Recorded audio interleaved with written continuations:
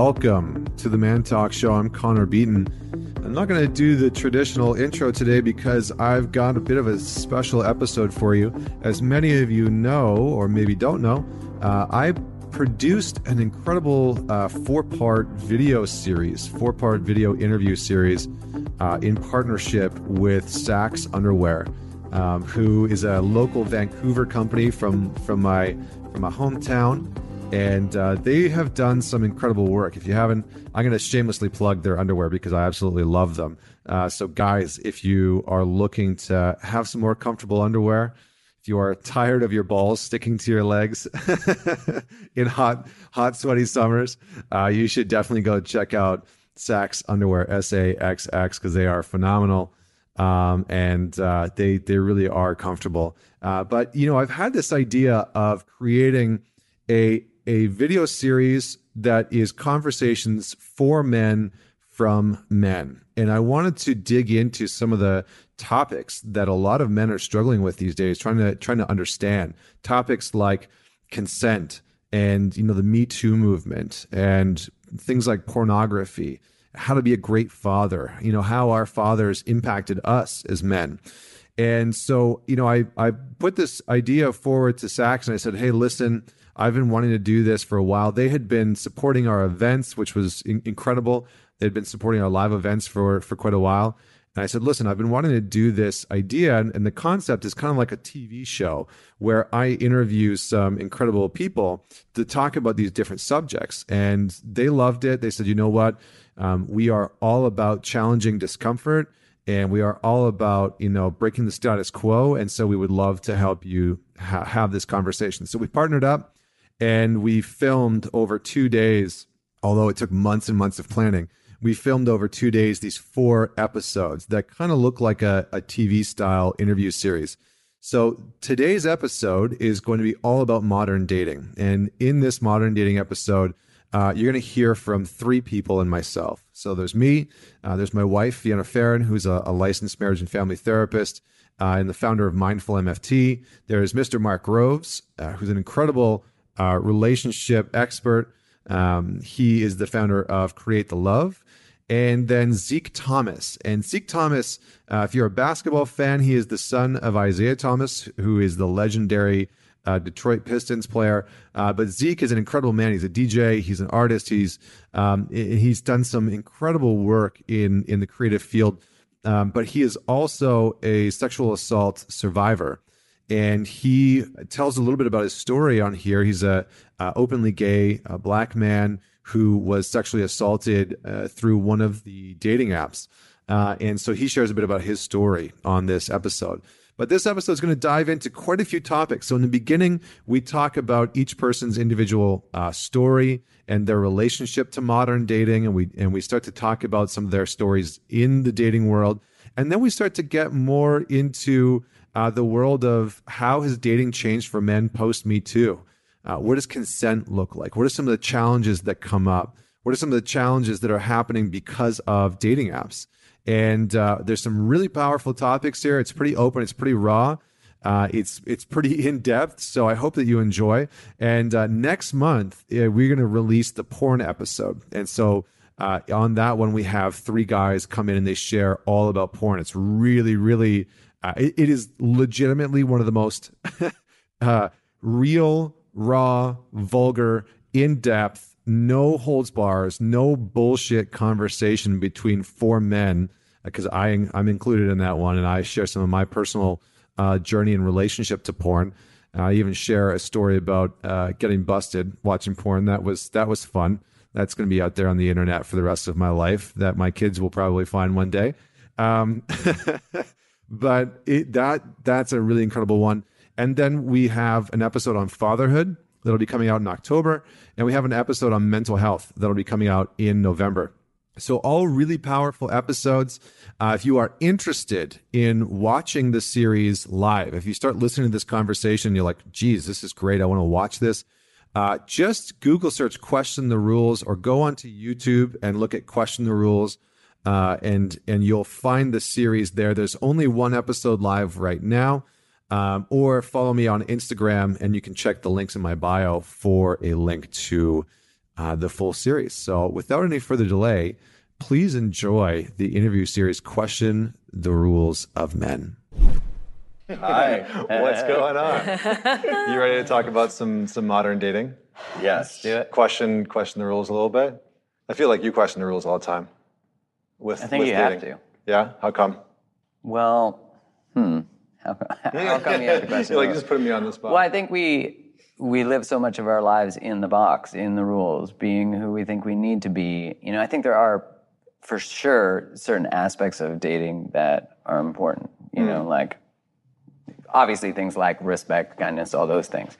But the rules of how you choose a partner, what is important to you, all these things are often taught to us till we actually explore, why do I pick the people I pick? Why am I attracted to the people I'm attracted to? Most of us sort of date blindly. We do. We all are kind of conformed to these rules that we've kind of just seen on sitcoms or television or read about or watched relationships, but you don't really get to see the intricacies of those relationships you're really seeing or observing on television. I mean, you're kind of like using almost rehearsed lines that you've seen in examples. But when you break down to dating, as we were talking about off camera, it's like with chemistry, you can't really, define when you see somebody or you're interested in somebody and that chemistry hits.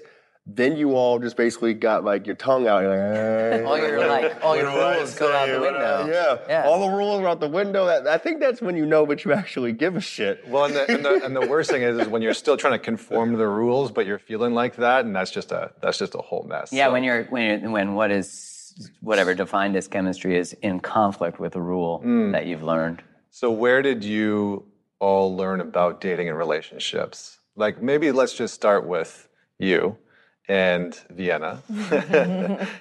Tell us about where you learned about dating relationships and what you learned. I mean, relationships, I think the first one obviously is the family system.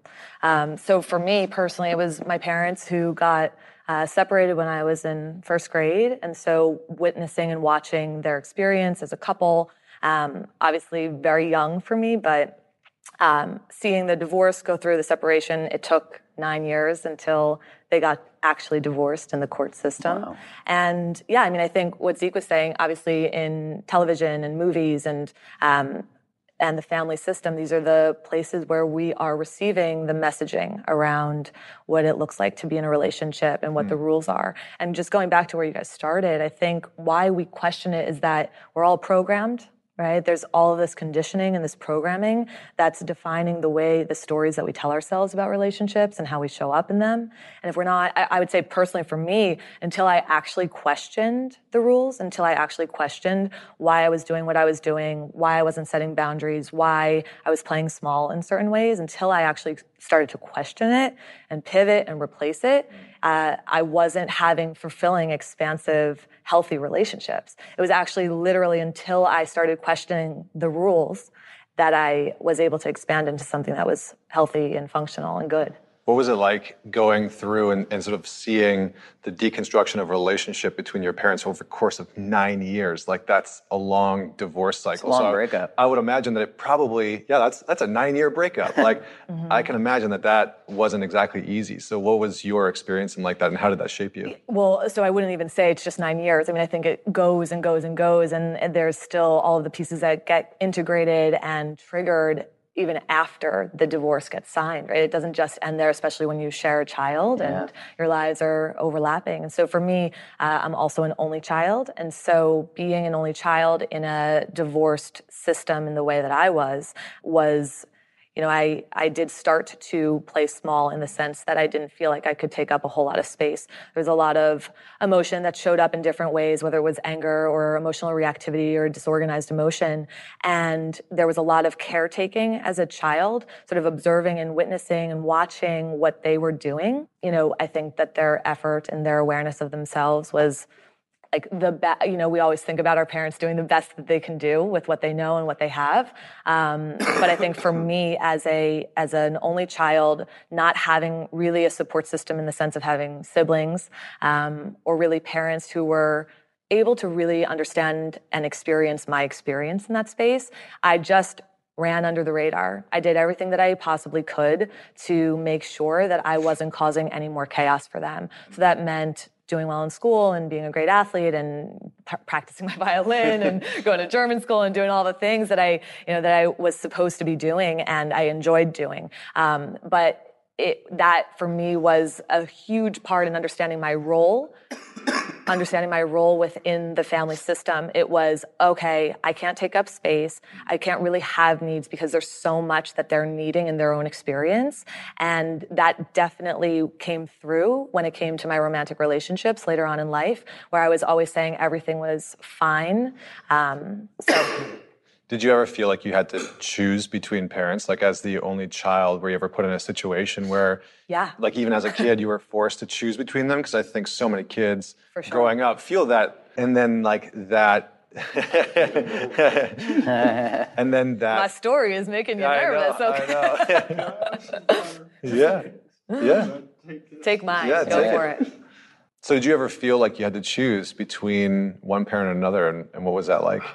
Absolutely.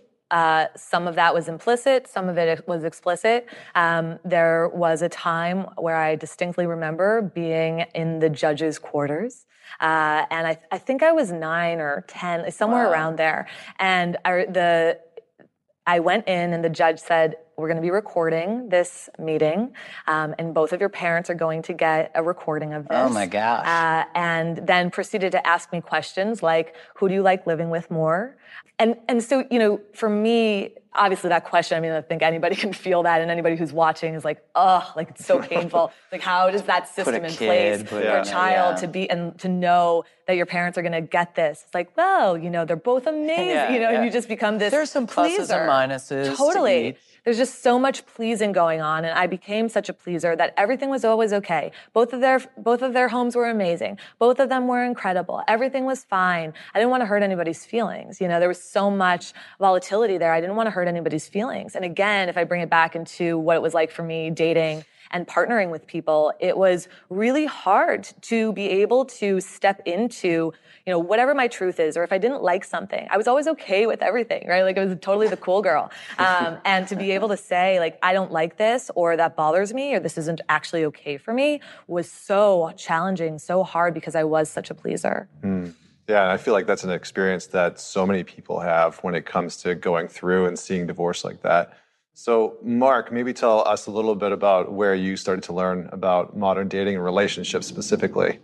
Well, my childhood was definitely a different experience than Deanna's. My dad was married before my mom, so divorce was like, I guess implicitly communicated that you could find love after it. And I can only really remember, and this might be just rose-colored glasses, but I can only really remember being very much a romantic myself as a kid. I remember like my first girlfriend, I bought her a rose after a month, which there wasn't like Pinterest back then. So whenever, if anyone's judging, I couldn't Google like how to be romantic. I did the same thing. Yeah, right? I did it on the first date. Yeah. See, I did it on the first date. I showed up like, boop, and it was a white rose. Oh shit. Yeah, Shit. see, that's next level. That's next level. At least you had some stuff. I did the same thing. It was like one rose. I made my mom drive me to Safeway, and I was in grade 3. Oh. Yeah. Oh, I mean, this was like great high school. Oh, okay. So I could go to the movies by myself. I don't know what were you doing in grade 3. It was for Valentine's Day. It was like the little cards. That was like I brought it to school. I mean, Did that's she accept it? Yeah. Yeah, but it didn't go anywhere because I was in grade 3. So It didn't go it didn't go anywhere. It's like, that was kind of. I don't know what I thought was going to happen. I don't think they talk about like elementary sweethearts. They Yeah. just stayed together since grade 3 forever. Yeah, exactly. So yeah, mine was Back to you, Mark. Yeah, back to you, Mike. yeah. So I didn't do that. Everyone else here apparently has better game than me. Yes, probably true. So in high school, so I just remember being very romantic, like wanting to celebrate that, wanting to create a relationship. I think when I really started to pay attention to dating and like what I was doing, not even that consciously, is after I went through a big breakup. Then I was like, what I'm doing isn't working. And I think in that mode, I sort of started to believe or think that like deep connected relationships lead to pain. So then I went through more of a I danced in a shorter-term relationships for a little while. I see. I could run for office now. That's code. Yeah, I see. I didn't have one-night stands. I did it twice because then if someone asked, like, "Did you have a one-night stand?" I'd be like, "No." You never had a one-night stand? No, I had two-night stands all the time. Yeah, the 2-night stand card play. I see. No, I'm just kidding. I did it. I had like hour stands. the 1 hour stand. So tell me a little bit about what happened in the breakup that caused you to pause and reflect on how you were showing up in relationships. Like, well, at that time, I mean, when I went to more of like seeking attention and affection through short-term relationships, that was just really a strategy I didn't want people to see that I was hurt and I didn't know what I was doing. And, you know, it's not like men are celebrated for seeking emotional support from other people. I felt safe talking to women about it. And it's not, I can't say it's my friend's fault, but I just didn't. It's not like I went to my soccer team room and was like, guys, I'm breaking up here. I'm really crushed. Yeah. You know? Because what's the message? Like, what was the message that you were worried about receiving going to your soccer team and saying, like, hey, I feel just freaking crushed after this breakup? Well, yeah, like no one in my soccer locker room or, was saying like, man, I'm just crushing this monogamous relationship. It's really, you guys, I'm getting deeper in love every day. Like, that's not what we're talking about. It was more like, stories about conquests or, so I think the fear was that they would see that I was like really hurt through this. And I think I started to seek validation in what would be celebrated. So unconsciously, though, I didn't know, I think about being in college and like really, again, loving my partner. But when you're like hanging out with your buddies, you're not like, this is the most deeply connected I've ever been. Which I think now I have that we have that conversation, but that certainly wasn't what I was doing then. Yeah, that's fair.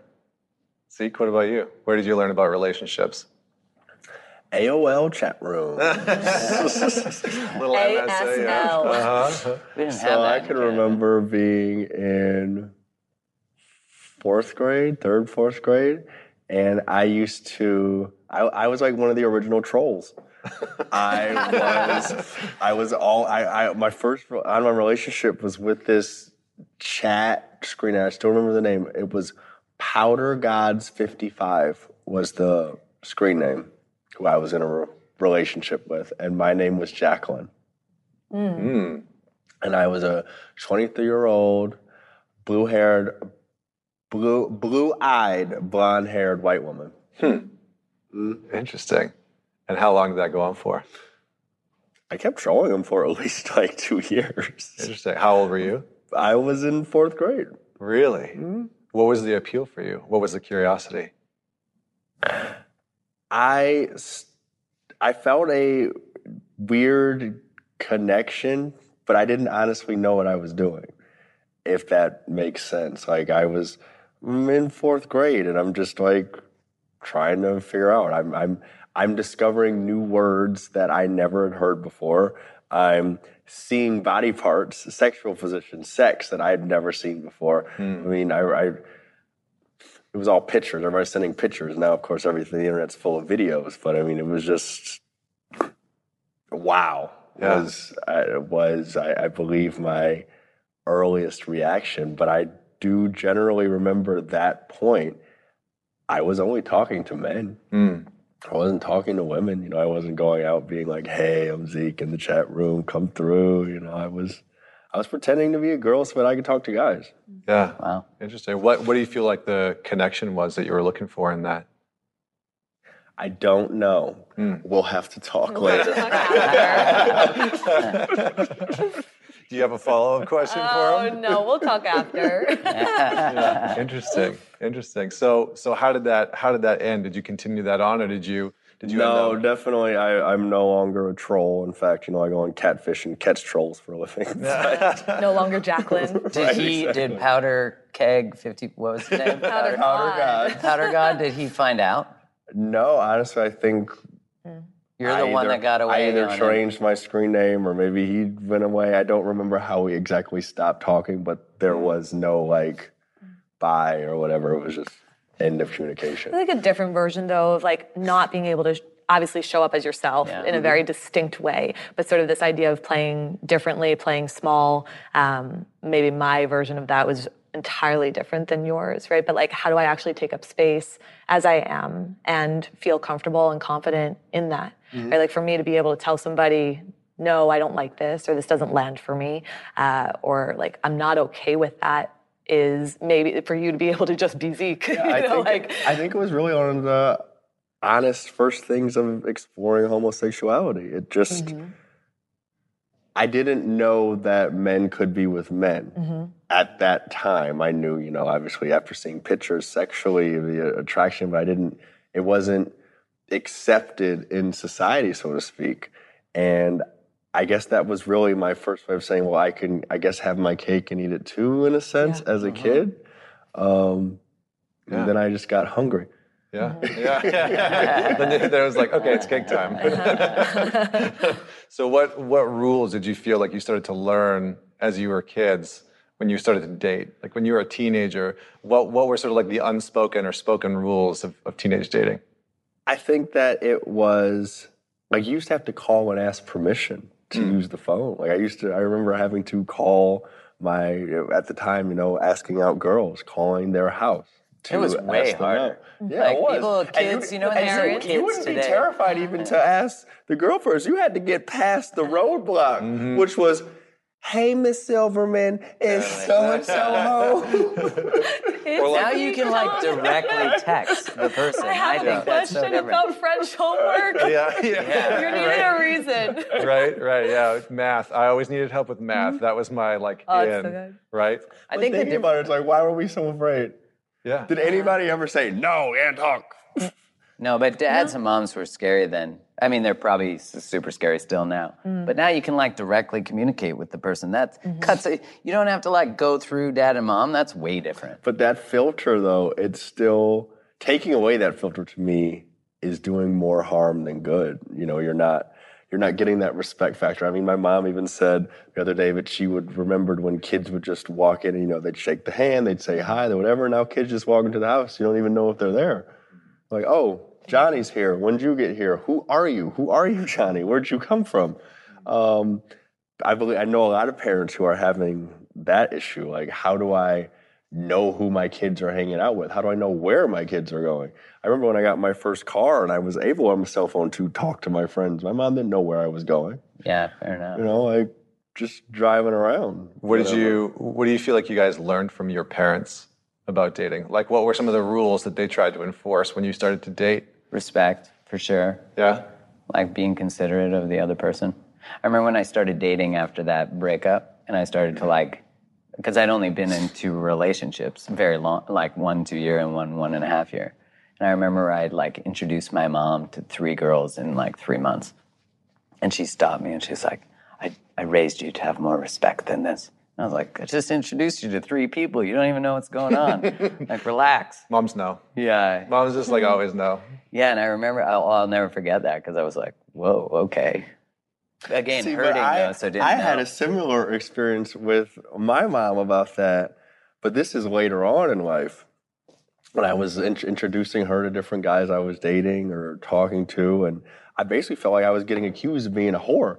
And I'm like, no, these are important people in my life, just as you're an important person in my life, and I want you to meet them. To me, people forget that. You know, it's all so much who you having sex with, who you fucking, who you whatever. No, it's like, you're important. You're important. Let's talk about things. Let's whatever. We're not going to sit there and talk about sex, are we? You know, but we're going to have a meal together, get to know each other. I think a lot of like, my mom grew up in Ireland with like nuns teaching her at school, you know, so the like, rules of nuns. Sex was never even discussed, you know, Abstinence. so yeah, exactly, which we know that works great. No, it doesn't. You know, I mean, it works great. If you're not doing it, you're not going to have a baby, but the math there. But it doesn't actually work. Nature finds a way. It finds a way. Jeff Goldblum is in the room with us. Well, I think what's interesting about that is if you don't teach about it, then people keep shame where that is, as opposed to like having an open dialogue that teaches sexual empowerment rather than fear of the conversation. As soon as you say that something's bad, like desire's bad, and you're a human being, you're going to equate what is natural for you, that you're going to have shame. You're going to feel like something's wrong with you, which is, there's nothing wrong with it. It's just that if you're not taught how to be empowered with it and how to make good choices, it's going to slip out. You're going to hide in the halls of Craigslist, versus like being outward and authentic, which again, it's not always safe to be outward and authentic about your desires, which is, again, sort of goes back to the rules that we've agreed upon that are in a lot of ways bullshit. Yeah. I find the people who are most outwardly outspoken about principles and values are usually the ones hiding everything.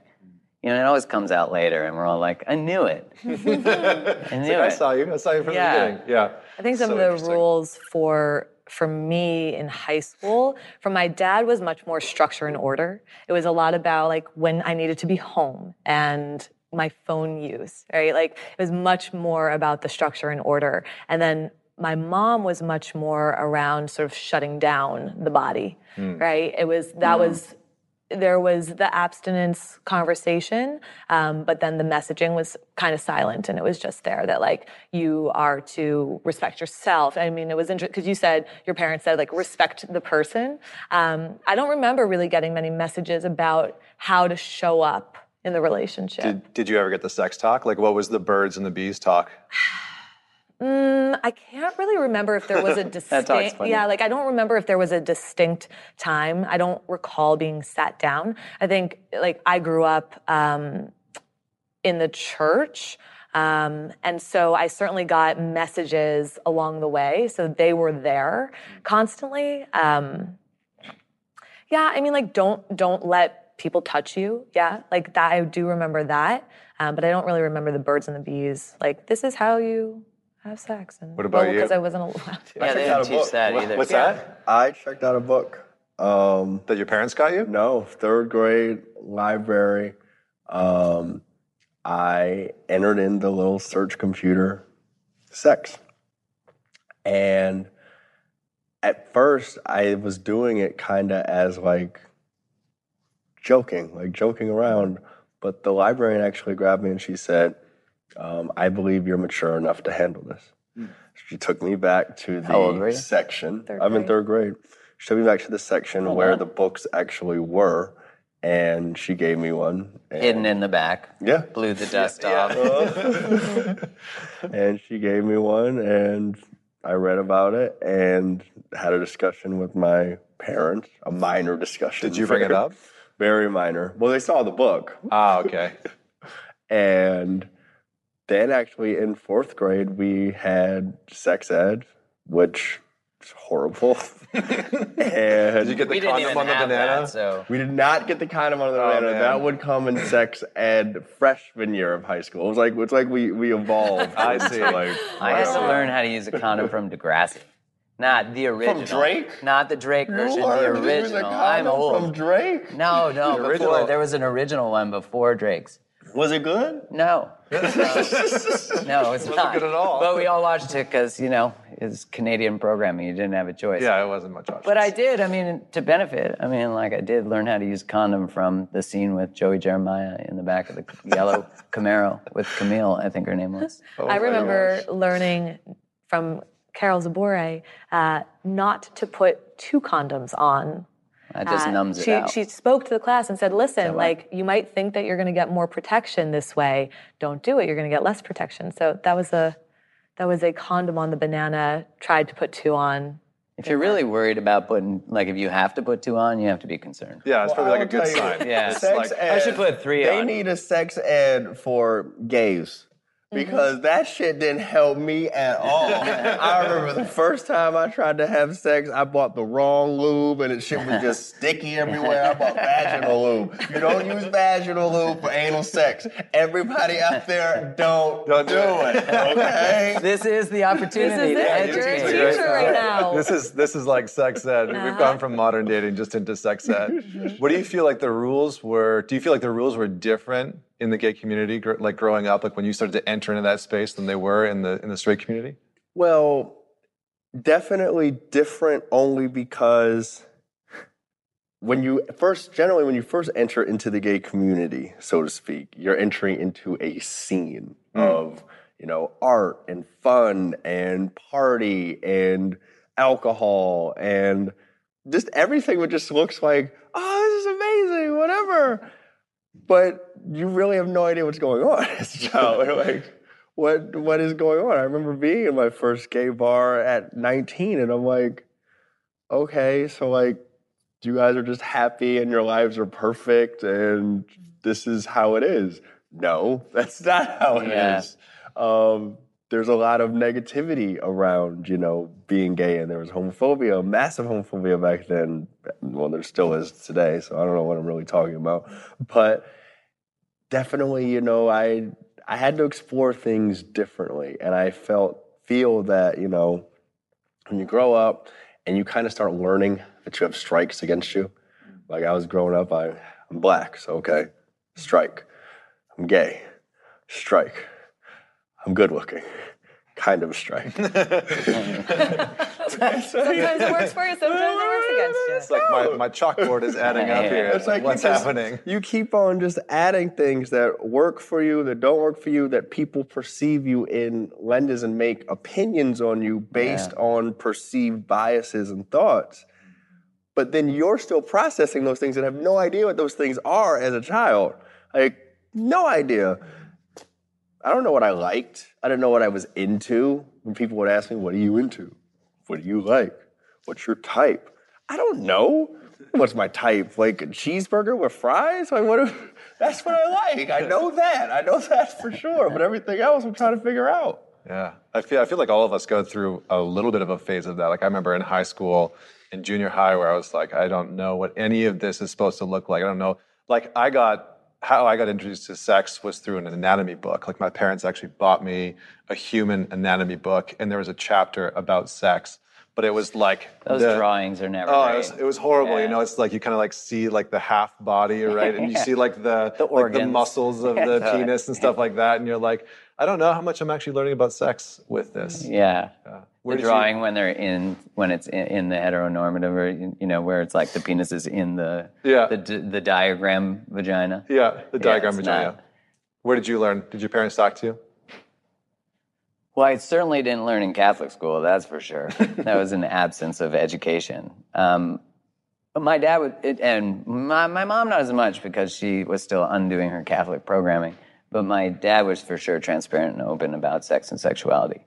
So he would ask us a lot of questions about it. He would make jokes about it. Like it was a very open dialogue. I was pretty blessed. But I do remember the first Birds and the Bees conversation. It was my mom and my dad. My dad was laughing as it was happening because he's just watching the ship go down. As my mom's like, sometimes when two people are intimate, things can get carried away. You can get excited. And I was like, I'm not having sex. Like, let's just close this subject. But I think that was interesting because, like, as you were talking, I was thinking back to when my sister, who's from my dad's first marriage, she's hilarious, and she's 9 years older than me.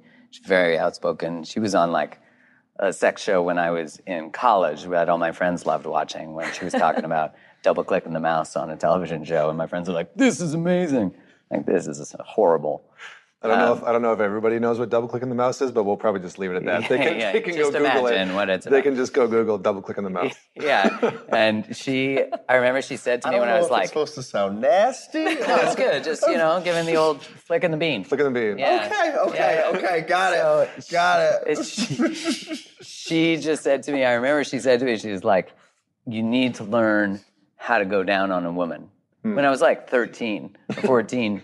Which I'm sure. What Mom said? No, my sister. I was like, Mom, okay. My mom did not say that. If she's watching this, she'll be like, I didn't. Yeah.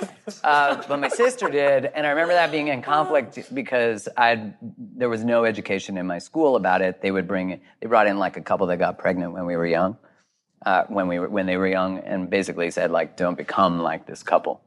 And that's where I really felt like my heart was at odds with the education I was getting. Yeah, sex ed is really taught to prevent pregnancy. It's like prevent teen pregnancy. That's right, but sex ed isn't really taught to how do you pleasure yourself, how do you pleasure your partner, how do you even avoid an assault, how do you talk about consent. It's not that conversation. It's really pretty much avoid pregnancy. When it comes to questioning the rules about this, though, like we think about, okay, parents sitting us down or teachers sitting us down or sex education, and we're going off of the story that these people can actually talk about sex. Yeah, that they know. Right? I think that that's part of questioning the rules, right? That's what this whole segment is about, is like, all right, so at a certain point, there's people either, okay, in the heterosexual space, we got a little more of a like textbook to show you what it looked like. But then you have parents telling you, and we're not, when we're kids, we're like, oh, the adults know, right? Like the adults know, the adults have the information, right? This is the information. And now when we work with adults, I work with couples, and I see the breakdown in conversation around sex. We have such a hard time communicating in general, then put sex into the mix, and we have a really hard time talking about it. And so if we're not questioning the rules around even people that we see as experts, right, people who are teaching us about this, and not questioning the lens through which they look, and there's so much that comes to sex. Like, is there unintegrated trauma that this person is then telling me what I should do with my body or how I should do something with that other person's body, right? Like there's so many layers to it, the wounds, the shame, the trauma, that's all unintegrated. And so if we're not questioning who's telling us and why they're telling us and how they're telling us, right, then we're building out a narrative about sex and dating and all of those pieces that might be flawed, and it certainly might not be for us, because if I may continue, I'm on a little roll here, what is important and aligned for those people is obviously so different for each person's individual experience, right? And so if we have these experts, whether it's parents or teachers or books, and yet we're not challenging it at different stages of our lives, then we're signing ourselves up for their story. One, right? it's not safe to challenge it generally. Right? We don't like know. to ask questions. There's no curiosity. You're not allowed to ask questions. No. And that is truly the mystery of the world. Ask whatever you want. Please be whatever. But if you ask that question... But when you do, I'll embarrass you and I'll shame you, and I'll make then you we wrong go from for there. it. Right? But you're open to ask whatever questions And the you want. giggles will come and the whatever. And Well, that's what's fascinating about relationships and dating is literally you should be dating and being in a relationship to explore, to be curious, to figure out what you want, what you don't want. But there's something sort of innate that in a sort of an unconscious narrative that when you're 25, you're just supposed to figure it out. Like you're just supposed to know. And so many people as you were saying, if people haven't even discovered their own relationship story, where they come from, and then they're teaching these stories, these thoughts, these processes from a very myopic lens, Likely, yeah. Yeah, and not to say for everything, but there's such a deconstruction of relationship, what's open now, what's tolerable, what's gender, what's sexuality. Like these conversations weren't happening, they're still struggling to happen, but they weren't happening 10 years ago. They weren't happening 20 years ago. They were happening in secret, which again, if you have to put it in secret, then you're going to feel shame. yeah, which still baffles me today how, the pornography industry is a $57 billion industry, but nobody watches porn. Yeah. I'm sorry, what? Porn? What is it? Porn? Porn? That's a whole different topic. I'm blessed that didn't exist when I was a kid. Like you had And to I'm dial cursed. up for porn. Yeah. You had to dial up for porn. You had to I was spend still like around 4 with days. AOL signal. Loading line by line. Yeah, but you probably had faster internet. I had to wait for the body to Do you get logged off? I had that. All You right. had to dial up? Okay, all right. But then we did get cable and DSL and we were cute. All right, so let's shift into some of your dating lives. All right, so you learn these things, you hear about these kind of rules growing up, you learn from parents, learn from sex ed loosely, and then there you are. You're out in the wilderness of dating. The wilderness of dating. What surprised you when you started to go into the dating world? Maybe we'll do like post high school. What was challenging when you started to enter into the dating world? I think my biggest challenge was pressure. I dated a playmate.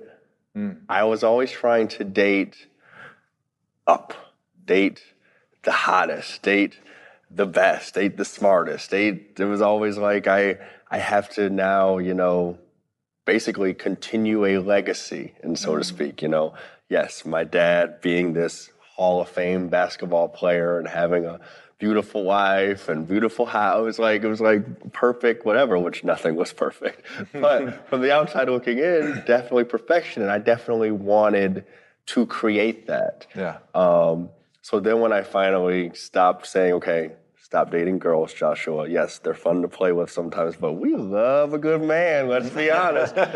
So when I finally started doing that, it was like, okay, now I need to realize not everybody likes me. Not everybody's into me. Not everybody responds well to me, whether that's personality or just, looks. Your structure. That to me was the hardest thing to know that I want you, but you don't give a shit about me. Yeah. Interesting. What about you? I think it was that I wanted the appearance that I knew what I was doing, but I had really no idea what I was doing. Like in terms of, I know you said post-high school. Yeah. At that point, I was in a totally different meltdown. But I would say the dating meltdown came when like everybody else was dating and I still hadn't. And so I felt like I needed to get involved in this movement. Was it dating or having sex?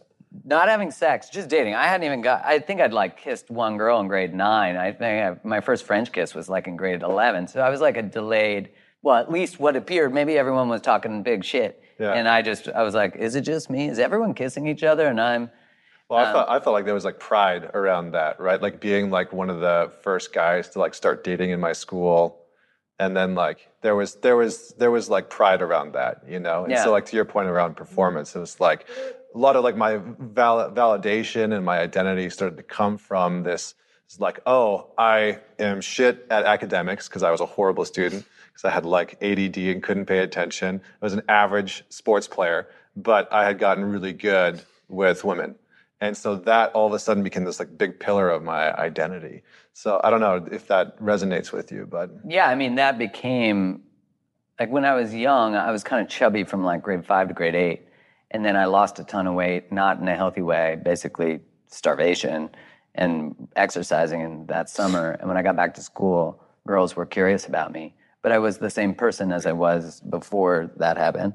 And so I felt like all of a sudden I was getting some sort of reward for an external validation rather than, but I was in a way sort of like, I'm the same person, but you didn't care about me 2 months ago. Yeah. The only thing that changed is I lost weight. And so then it gave me body image issues that I think are just like a cyclical part of just understanding who I am and what matters to me.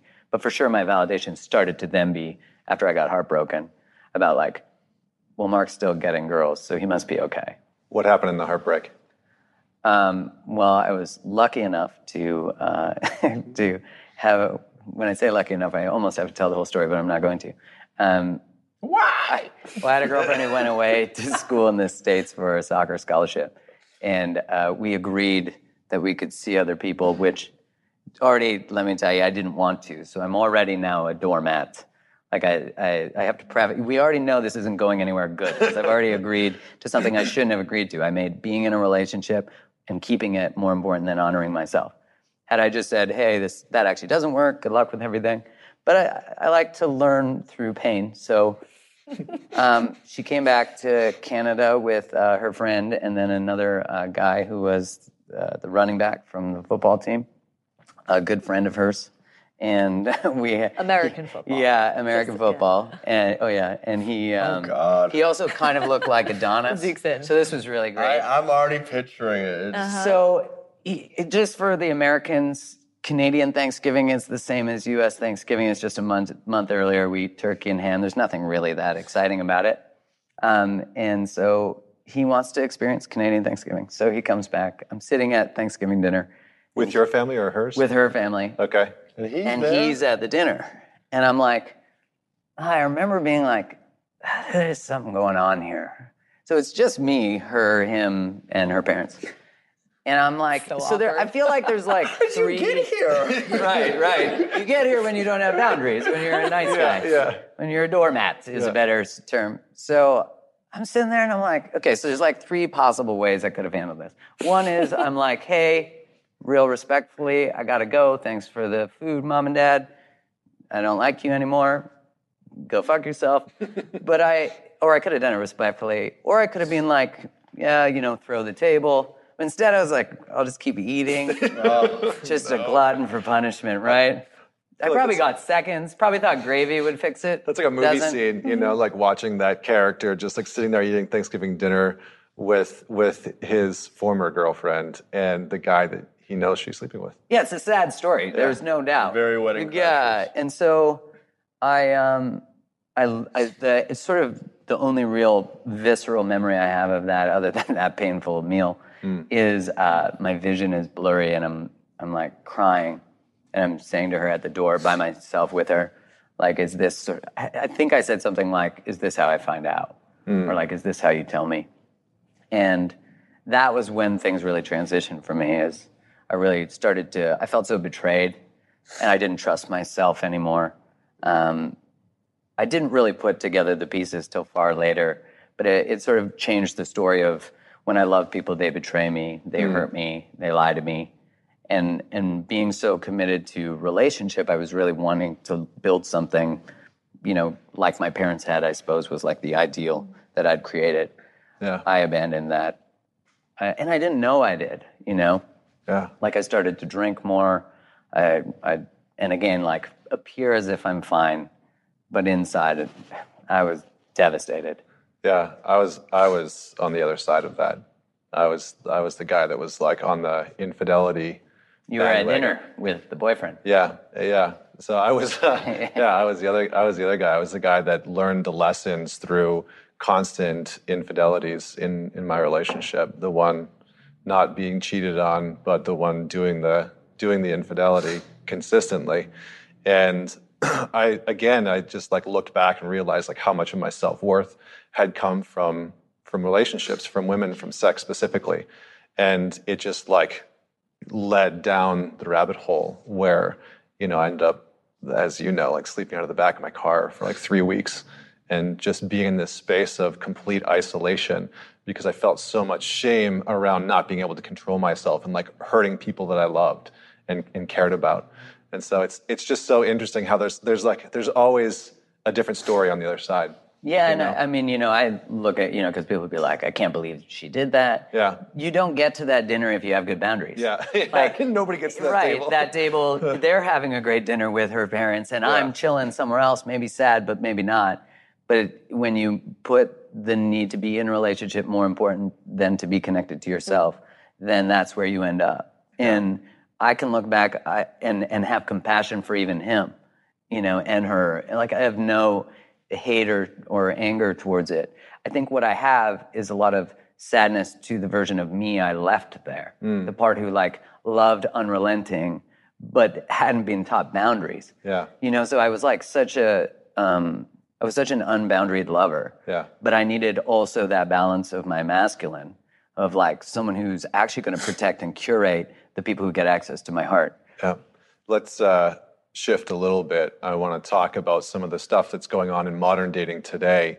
One of the things is there seems to be a lot of complaints around modern dating. So people complained in the 1800s for sure. Sure, it was just different. There was a lot more clothes on while they did that. So as a couples, like as a marriage and family therapist, what are some of the most common complaints that you hear around dating and relationships? Yeah, I today? mean, I do work with a lot of people who are single in New York City, and a lot of the stories around it are that, like, especially through the apps, let's say, right, where it's like, you obviously have the paradox of choice there. And so people are going on tons of first dates, but rarely getting to second dates.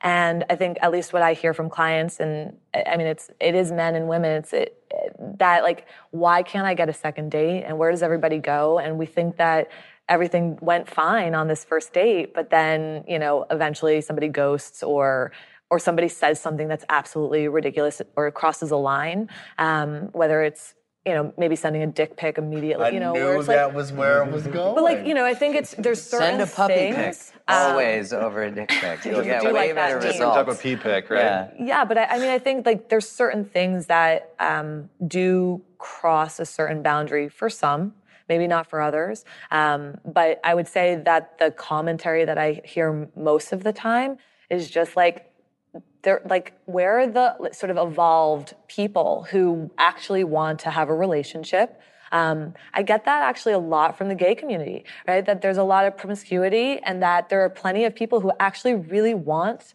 a relationship. And they will say, like, I can't find somebody who actually wants to partner, truly partner, and have like long-lasting love and commitment and whatever that looks like for them. But that is a complaint that I hear from so many people. And, you know, maybe sort of the tagline of where are all the good men? And okay, like if I'm doing this work in therapy, which my clients are amazing and they're doing such beautiful work and they're evolving their lives and they're getting into integrity and they're setting great boundaries, but when they're doing it, they're losing. They're losing their pool, right? The pool becomes smaller. There are fewer people in that pool who are going to level up in that space. And so they're not getting the second date or they're not even wanting to go out again with this person. And so it just feels like there's this empty pool that they can't find people who actually want to level up in the way that they are. Where do you guys think that saying comes from? Where have all the good men gone? Because like over the last few years, I've heard that so many times. And I think it's a wartime saying. Yeah, please. And maybe, you know, love truly is a battlefield. So Well done. Yeah. I pulled that one in. Yeah, but it is. I think it is a war saying. I'm pretty sure it is. That they all went off to war and we don't have good men at home. Now I think people think that the good men are taken, are partnered already. Where are other men who are doing the work, who can stand shoulder to shoulder, who can show up in a relationship, who can communicate, have the conversation, set the boundaries, be grounded in their stuff? And I think the answer for a lot of people, at least in the dating scene here, has been, I'm not finding those people. I think that a lot of people in the dating scene, especially the first date, you got to give the second date a chance. I would agree. You know what I mean? It's if you don't have that spark, if you don't have the whatever, you've generally met this person for an hour, 2 hours, maybe 3, if you saw a long movie. I don't know. Don't go to extra coffee and extra. Yeah. The movie first date where you don't talk the entire time and shake hands and then whatever. That has a whole different But intention. it's you have to get a chance to know somebody. You have to be in a situation where you can know somebody. I get the same conversations from a lot of gay men who are like, everybody was promiscuous, wants to be in an open relationship and wants this. And it's generally my belief that everybody wants to be loved. Absolutely. Nobody on earth wants to not be loved. Whether, love is this scale, that scale, they want somebody who they can look at and say, I got you. But they don't want to stop believing the story that they tell themselves that they're not worthy and deserving of love. Right? Like up here, conceptually, I want love, I want partnership, I want connection, I want to feel that, but I'm not going to unpack the belief system that I have that blocks that. Right? And that part is, I think, where so many people do wind up getting blocked.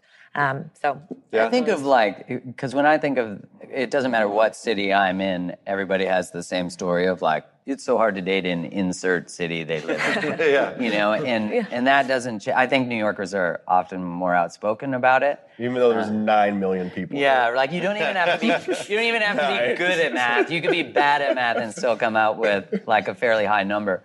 And that's where I think we need to get more clear on what we're looking for. Are we choosing towards what we're looking for? I do agree that we do need to give people a second date, a second chance, more time. And at the same time, a lot of people are over-entertaining people that they shouldn't. A real good way of seeing that people are dating with different skill sets is that not, one person doesn't get like the pool of eligible people on Tinder and the other one gets the pool of like, ghosting people and, quote unquote douchebags or whatever it is that some people end up in relationships with the same types of people all the time, and others don't. Mark, so that shows you. It's the algorithm. Right? They keep dropping these. Y'all know these algorithms. Wait a minute. How do I get in on these algorithms? Well, I think it's an interesting point, like how, because what you're kind of talking about is like the dating app culture, right? And like how. Well, even a coffee shop is like, you meet this person in a coffee shop, why do you get to 6 months from now where there were so many red flags, just like you could look at someone's dating profile and tell with a pretty high level of accuracy their value system. You could do that with Facebook, Instagram. I don't know if you can tell their value system. And that's my problem is people judge people based on this little 15-second window of their best moments. But people do you know that. What I mean? Nobody's going on Instagram like, Yeah, that's go on true. Instagram like, Yeah, like they have all those filters. all filters. They have apps that add ads now. I mean, there's That does tell you something about that individual, like the amount of time and effort that they put into even the amount of curating it. selfies. You know, like Yeah. these are all decision heuristics, like things we use as shortcuts in order to make. Everybody is judgmental. Like when they said that dating apps mean that we're superficial now, we've been superficial forever. They just exaggerate our superficiality. Like when you're walking down the street, you're swiping left and right to people in Absolutely. your brain. Yeah, you're like But hot, our not most hot. important dating heuristic is our intuition, right? Like we're looking at all of these pieces, these judgments that we're making, whether they're aligned or whether they're far off, because I think it could probably go both ways with Yeah. different situations. But one of the things that I think people struggle with the most, whether it's, because I know you would say it needs to be a hell yes. On date one. You know, that- I 'cause know 6 you would years say down that. the road when a baby shits on you, nothing's a hell yes in that moment. I think my point, I think my point though is that so many of us struggle with our relationship with our intuition. Yeah.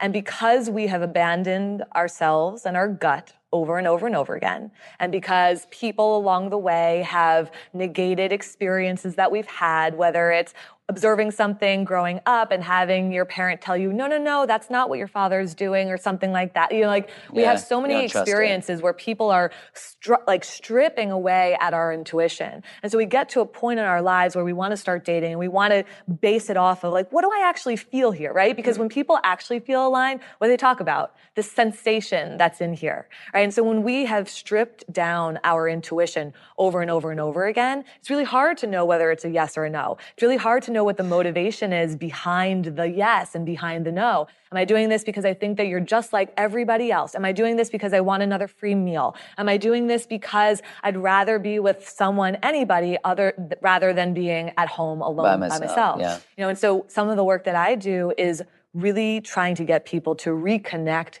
to their intuition by going into all of the places, all of the moments, the ones that stand out to them, where they abandoned it, where they stepped away from themselves. And when they start to see that, then they have a chance at repairing that. And so when we think about like, how can I start actually choosing from a place of full knowingness, right, where it's behind me, whether it's a full knowingness that I do want to give this person another chance, even though the fireworks weren't necessarily going on day one. You know, like that I think is so important to know that distinction and to find a way back into the gut and into our intuition. Does every date have to be romantic?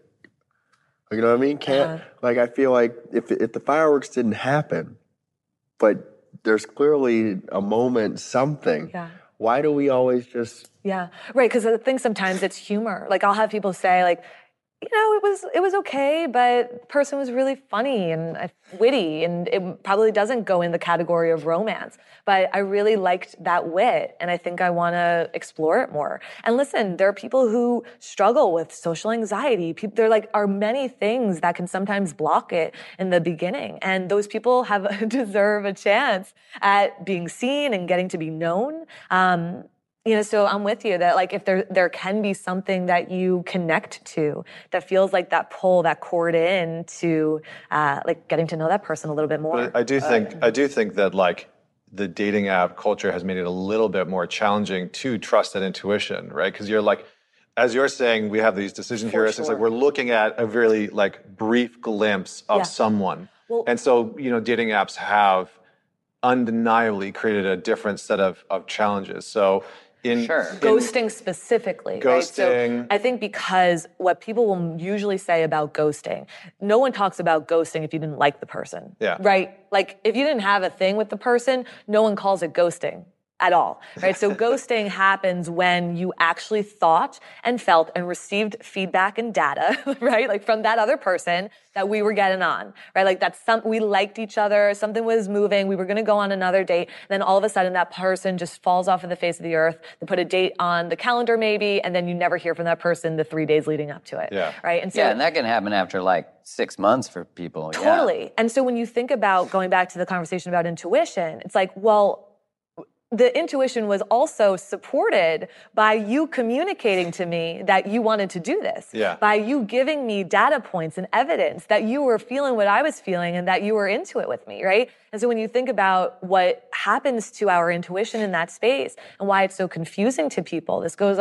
for anybody who experiences it. Like that's why ghosting is so problematic, is that it's a constant recurring tear at intuition over and over and over again.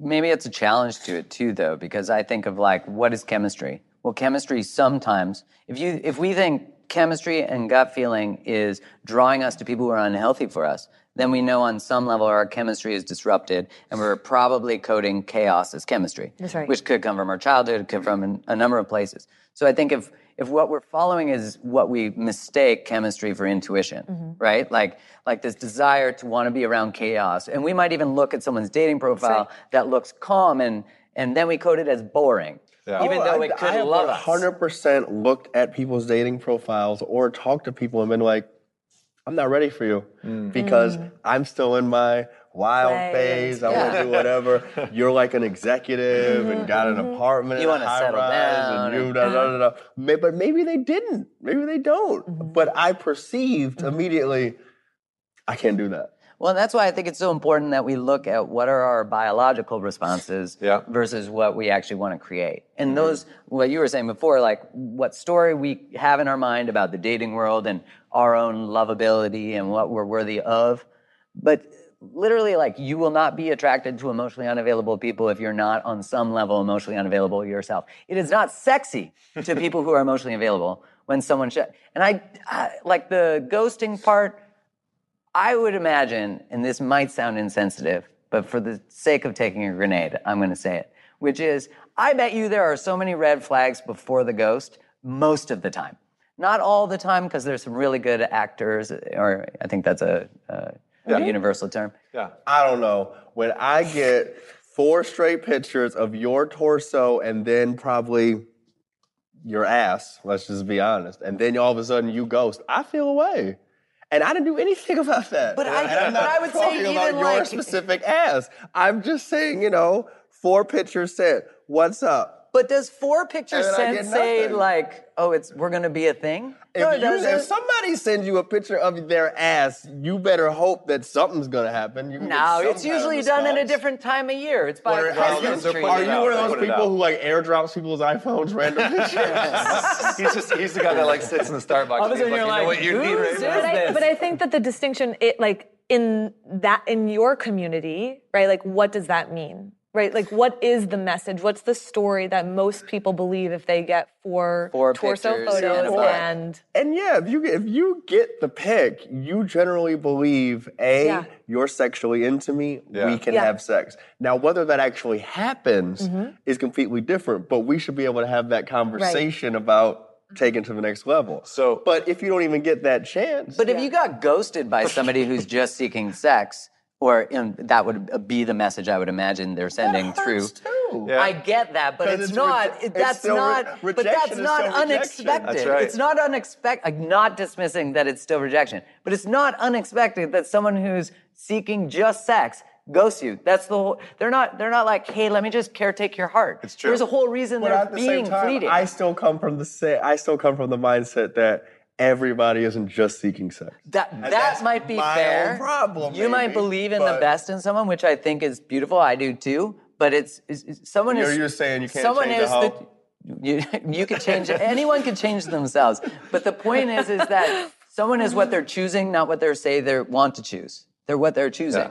And so the evidence in the 4 pictures for me is like, they're not seeking a relationship. They're seeking just sex. If they're just seeking sex, then, and you're disappointed that they ghosted on you. Yeah. I mean, don't know. to me, you could be Sometimes, disappointed. if you have the asset to show it off, show it off. I mean, send it out to You know what a I group. mean? Just everyone. Your Just post it on the your internet. dick pic better look like Jesus Christ if you're gonna send it out, which some have. Others, they curve to the devil. So, but there is like what we're really talking about is that there is sort of like this more dysfunctional part within online dating, right? And I think you've talked about this quite a bit, and you've been this open advocate around some of the dysfunction that can come from online dating and some of the challenges. And like we're talking about some things around, people ghosting after they sent 4 photos and Yeah, we're definitely talking about very taboo issues. But I mean, at the same time, unfortunately, I was sexually assaulted at 27 from somebody who I met off of an app who presented themselves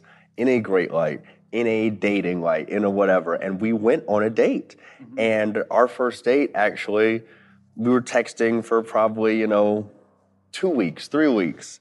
And just on the app, because I didn't give my phone number yet. And I finally invited him to actually just come to my recording studio because I was still weary. And at my recording studio, there were 7 other people there, including my cousin. And I'm like, okay, he passed that test. My cousin was like, oh, solid dude, whatever. So then the second date happens, and unfortunately I was drugged and then raped at my house. And for that to happen, and I don't blame the app, but what I blame is I didn't know him. Mm-hmm.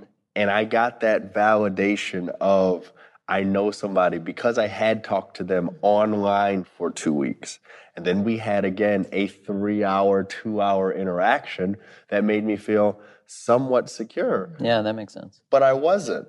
But again, I do believe that there are more good people than bad people in this world, and predators are out there, and they do take advantage of people, and I definitely was taken advantage of. But you have to know on social media, you don't know these people. No, and you don't know these people, at all. At least me sitting here talking with you, I got some body language. I can, kind of read you. We have an energy, I can tell, okay, I can do this and he's not going to kill me. Or, I can make a joke and he's going to laugh. Online, if I send something funny, I don't know if they really thought it was funny. Well, and you think about it too is the one thing about all social media and all social interaction that's online is there's no negative social feedback. Like the way that people act online, they would never generally act in person because they would get punched, they would get killed, they would get, but everyone's like powerful when they're behind a keyboard warrior. There's some real outspoken. Yeah, nobody just whips out their dick in the bar. Yeah. At least, not before 4 a.m. Yeah. So, after that experience happened, Zeke, what did you change about your dating behavior, or did anything change? Generally, to be honest, my dating behavior did not change. What changed to me was myself, and I want to make the clear distinction because I'm still on apps. I've still dated pretty much in the same circle, except, I've dated a bunch of different other people. I like to call myself, the United Nations. I've dated pretty much every, whatever. How generous of you. I'm getting back. It's all about equality. It's all about equality. Just spread it out. There you go. But what changed in me was that, exactly what you were saying, I learned to more so respect myself, respect my space, respect my time. And it's really the time part that was the big thing. Why am I going on these random dates or random whatever that I didn't really feel something, but I was just doing, I'm bored. Let's just go grab a drink. Yeah. I'm bored. And even to the point of me saying, I didn't really find this person that engaging. But I was new to Chicago. I didn't really know anybody. And this wasn't the kind of person I felt, would fit into my general friend group. But again, I didn't know anybody, so I'm like, okay, let's see what happens. And you should be free to be curious like that, in a world where that doesn't exist. Yes, but I feel like, just like I said, with our general energy, I didn't really have that general whatever. I feel like, we can go grab a drink, do some bullshit, whatever. I didn't really feel that with him, but I still allowed myself to say, okay, let's tag along, see what happens. So I think, we've talked about a few different topics in this area, and one of the big ones that I hear, especially in the men's communities and groups and just talking to guys and seeing the online conversations is, how men are feeling post Me Too. And, we definitely live in a Me Too, I don't know how you would call that, a dating culture now. And it seems like more and more guys are struggling, right? I hear a lot of, men can't be men anymore when it comes to dating. We have a lot more women saying things like, where are all the good men? Why won't they just come and talk to me and approach me? What are some of the challenges that you hear men talking about nowadays in the dating world? And is it the same in the gay community? For me, and I've post Me Too to me has become a monster without a home. Like monster without a closet, just kind of roaming around now. And the reason why I say that is I went public with my disclosure on Good Morning America a year before Me Too really skyrocketed. And that was taboo. That was something that we couldn't talk about. Male on male rape, it was unconscionable. And then Me Too came in December, and it was very powerful, but it left out men from the conversation. It even left out transgendered people from the conversation. It was mainly, generally, just white women standing up saying this happened, which was powerful. And it really morphed to me into a women's movement, because as you saw, the Oscars followed that and the Golden Globes, and it's honestly become insanely powerful. But it started with just people disclosing horrible things that happened to them. And that is my main problem with Me Too, is that people feel that, okay, I said it. Okay, well, that's the first step. Now you got 1,000 more to healing, and then you're going to have to do 1,000 more just to maintain, and then you're going to do 1,000 more when some other shit happens that reminds you of that shit that happened before. Yeah. It's like people don't realize the steps of that. So I think that Me Too misled people into saying, okay, I stood on my soapbox, now it's over. But the problem that I'm seeing in now dating post Me Too is a lot of straight men have said to me, do you know how many times I get hit up on Tinder of girls just wanting to fuck? Like the other way around. And that was, to me, was like, that's not really my world, but I'm like, for real? And then, I see the pictures, I see the conversations. And that part has still not been talked about women wanting to have sex. That's okay. Yeah. Safe sex, healthy sex, hookup sex, whatever it is. That's still something that, to me, guys were like, I didn't realize that people talk like that women talk like that that was in the realm. For men, it's more so been, to me, around language, around, okay, when can I talk about sex? Like, when can we have the discussion? Like, if we're going to have sex and we're going to have the discussion, how far can we talk about it? Because literally, every time you have sex, we're all just trying to figure it out. Yeah. We're all trying to figure out, okay, what do you like? What do you want to do? And yes, asking is not sexy. And, you want to, have a flow and you want to whatever, but you should establish some boundaries beforehand. We should know what you like. I don't just want to stick my thumb in your ass. You don't like it. You got to ask. You got to ask you about can't the just thumb. do that. It's true. What do you think? I think there's a lot of conflicting messages that are challenging. I mean, from the online conversation I've observed happen too, in your community too, because I participate in your Man Talks community on Facebook, which has tons of conversation about it, and it's a safe space to have it. And so I think there's been a couple conflicting, like online I'll see messages like, where can I just find a man who'll throw me up against a wall and take me? Yeah. Well, that's a very counter Me Too message, which is in the Me Too message. But is it? You know what I mean? Because Me Too has now put you in the bubble that we can only do consensual and do whatever. What's wrong with somebody saying, look, I just want to get banged tonight? Totally. No, the point I'm saying is that if you're a 12-year-old kid, a boy, and you're heterosexual, and you're seeing that message on a meme without context, and then you're seeing another message about consent, which is a beautiful message, but it, again, it's conflicting. Yeah. Who do I need to be and how do I need to show up? And so I think, at least in my experience growing, I'm 40 now. So I grew up in the 80s and 90s. You look great. Thank you, man. Thank you. I think growing up in sort of the post first and second wave feminism, and my mom, by all design, a feminist. But not like, there was no man-hating, so it's quote unquote. But there was a lot. I was afraid of being controlling, or like I would become like men in the media, which that was in the 80s and 90s. And so I had no boundaries because I was afraid of like standing up for myself. And it was fascinating when I needed boundaries when I was older, when I was at a Thanksgiving dinner that you only end up when you don't have any. Right.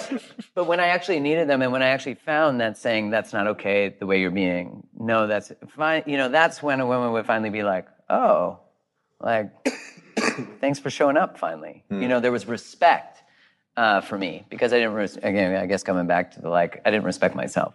I didn't love myself enough to stand in my truth.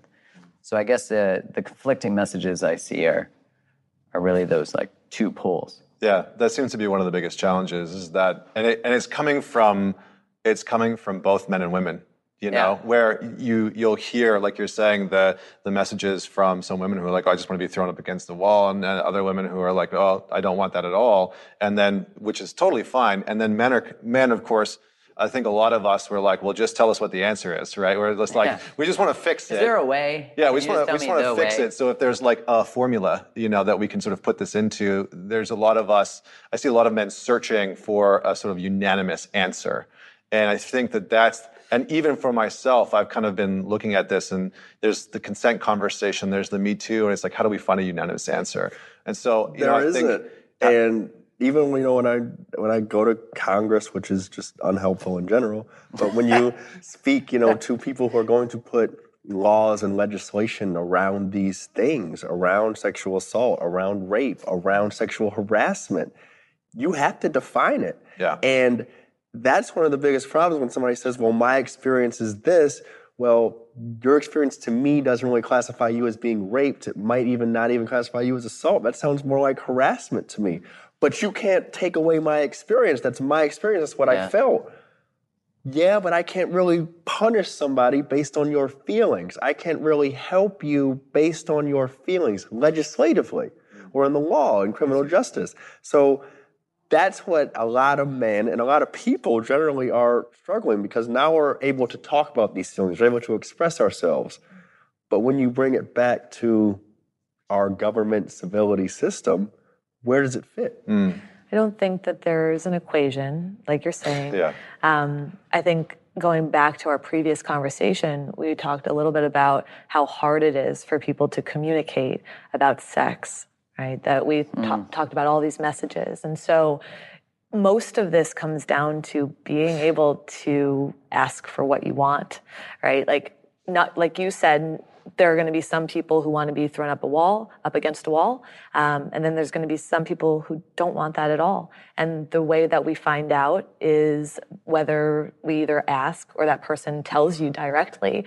And sure, we can say off of intuition, we should have some sense, right? We can read some body language, we can read some energy, but based on this movement and based on all of this coming out and people actually talking about it, I think what a lot of it requires is a stronger, richer conversation, right? And that if I want this to happen, but I'm unwilling to ask for it, where does that leave me? If I want to be thrown up against the wall, but I don't want to say it, or I have shame around it, or I feel embarrassed to say this to somebody, what's that conversation? What's that work around that? Right? Yes, I think for a lot of women, it's guys, it's not when people are oh, I don't want to say that you're beautiful, I don't want to, and you're that's not it, and I think sometimes that pendulum swings into such an extreme where you're what's appropriate. There's a lot, what's weird, what's awkward, what's creepy to say. If you're in your integrity, if you're you look beautiful today, nobody's going to be fuck you. That's not it. When your tongue is hanging out the window of a cab and you're hooting and hollering, that doesn't feel good, right? I think that there's some things that get swung into this extreme that are this is, please don't even bother us with that conversation of can I not even and it's oh, come on, you have to have a little bit of that filter. Usually the people asking that are so defensive of their sure. I think it's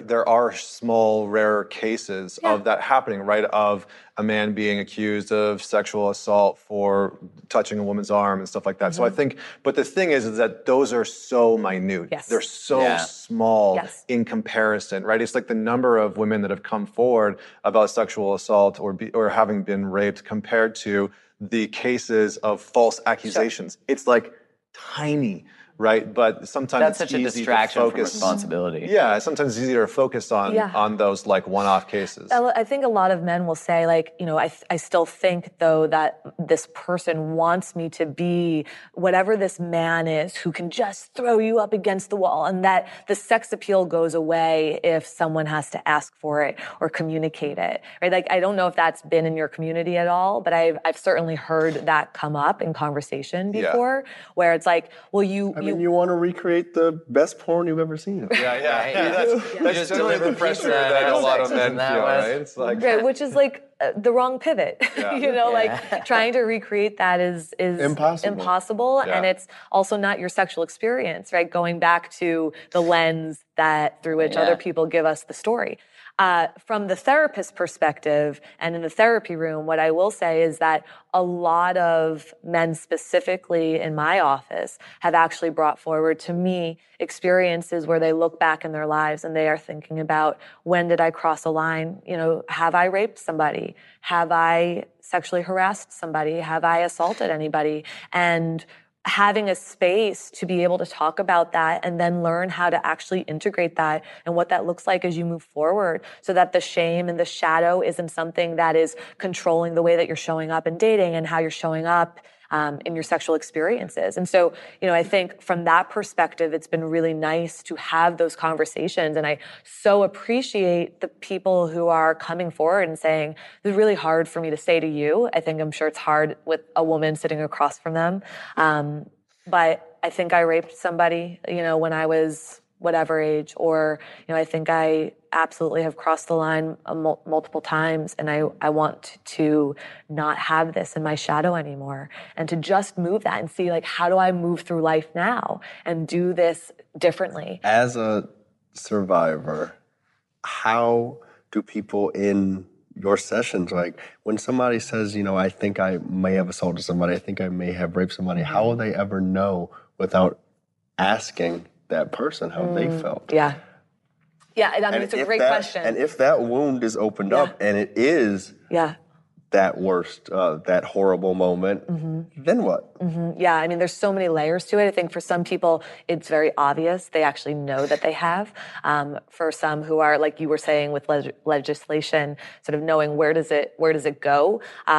Yeah, I mean, I think it's interesting because is this serving you? Is it serving that other person, right? Like, is it actually harmful to go back to that person and say, what was your experience? And I think that's an important part of therapy. Is our work is never to do more harm, right, for anybody's experience. The work is always to be doing the healing. And you have to get very clear in that space of really sitting with it to think, is it going to be valuable for this other person?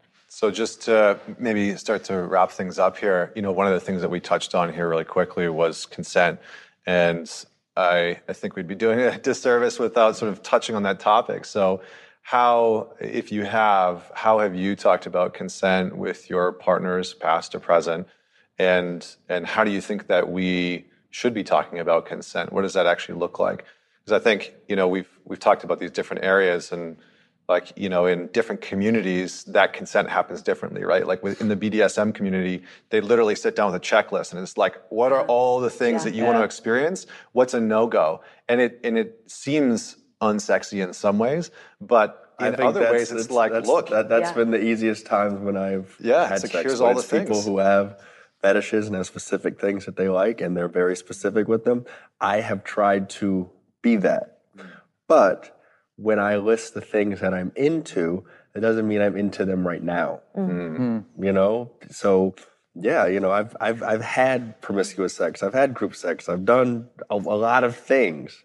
But that doesn't mean in this moment that that's what I want. And I think that that's what people struggle with, especially online, when it comes to consent. Well, you said it last week that you were into that. Well, right now, I just want to cuddle on my couch. Well, that's a challenge, right? It's like knowing what we want in the moment. Sure. Yeah. I mean, speaking to that too, I think it would be a disservice not to name that when you are in partnership or in a marriage even. And I think a lot of times you'll hear people say, I'm married to you. You know, that rape happens within marriage, right? That rape happens within long-term relationships. That rape, you know, like a lot of times we think about these things happening in these one-offs or you know, that there's like some other story around it that isn't about, you know, what does consent actually look like in a marriage, right? What does that actually look like? But I've married you. We've already agreed to do this. You know that I like you. You know that I want that. You know, it's like, wait a second, like like you said, I don't want this tonight. I might have wanted it last night or last week, but I might not want it tonight. And the assumption that I do is where some of that can sometimes go wrong. And so I just wanted to highlight that here because I don't think it's just in the dating world. I think it's in relationships where that consent is still something that needs to be a part of the conversation. I think the research shows that, as Gottman's research shows that the response of a partner to a no is what determines whether that relationship continues to have a lot of sex. Is do they shame them or, you know, make them wrong for having a no versus like, oh, well, what else would you like to do tonight? Yeah. And then that partner feels safe to have the boundary. Well, to just very quickly speak to that, I think it's a lot of the unspoken energy, right? That, especially in relationships. Pouting. Well, if there's a no and then it is met with some type of shame or let's just call it shame or guilt, right? That like a lot of times then people will move into that sexual space unwantedly. Yeah, I'll do it for right? them. Well, but I don't want you to be upset. I don't want you to be hurt by this or, you know, like, and so we move into that space. And I'm not saying that's not consent. I'm just saying like there is a huge conversation to be aware of a lot of the unspoken energies and feelings that get triggered and reactive in that space. Yeah. I mean, I don't know why when we think like consent isn't sexy, it can be sexy. It can be sexy if, you know, like chivalry isn't dead, you know, like that, like if the one thing you have to say is, does this feel good for you? Is this, you know, like, why wouldn't we You can get have that? raunchy with consent too. Like, do you want to fuck? Like, you're like, let's do it. I love that the therapist you want is like some? breaking that out. Yeah. But I mean, like, I think it is. There's this tagline around it that it's like, oh my God, consent is unsexy. Well, let's make a movement about sexy consent. That's what I mean. Like, Is let's, why you know, it doesn't. Why can't it be like, Mike and Molly make a porno. You know? Mike and Molly make a porno. Oh, man. All right, so last question. What would you tell yourself about modern dating? What would you tell yourself about dating in your 20s? What would you go back and try and teach yourself? Now. Yeah. I would try to teach myself. I said this quote this week. I said, "Don't skip your host phase because it'll come to bite you in the ass when you're married." So that's what I would tell myself. I would tell myself, you know, when you're ready to commit. When you're not, don't. Honor it. And don't play with the gray line. Don't whatever. You know, if it's meant to be, it will be. But it doesn't have to be right now. It's good. Thank you. I would say don't make the experiences of others more important than your own experience. I think I did that so much at the expense of my experience. And so I would love to tell her that it's okay, you know, for her to have her experience and take up space in that way. I would tell my younger self to sit in the pain of loss, get to know it, and then rise from it, you know, learn from it, and then much like Vienna's saying, to honor myself, to like date with the truest intention, not to be afraid to ask for what I truly want, and to know that like, you know, this is someone else's quote, but the idea of like what is meant for you will never miss you, and what misses you is never meant for you. And that like draws such a serendipitous nature to dating where you're not attached to anything. Yeah, that's so powerful. I would totally agree with that. I think like my biggest lesson has been that relational grief or relational pain can sometimes be the most therapeutic and strength-building blocks of our lives, you know, because we really learn to meet ourselves. I've learned to meet myself more after relationship failures or breakups or infidelities than I think any other parts of my life. And it's just because people are always mirrors for us. And that's why dating is so incredible and also so frustrating, and all of the things that we talked about here today. So thank you so much for joining me on Question the Rules. This was a really powerful conversation. Thank you for your stories. Thank you for your honesty. And thanks for your wisdom. That was just incredible. So thank you. Thanks for having us. Yeah.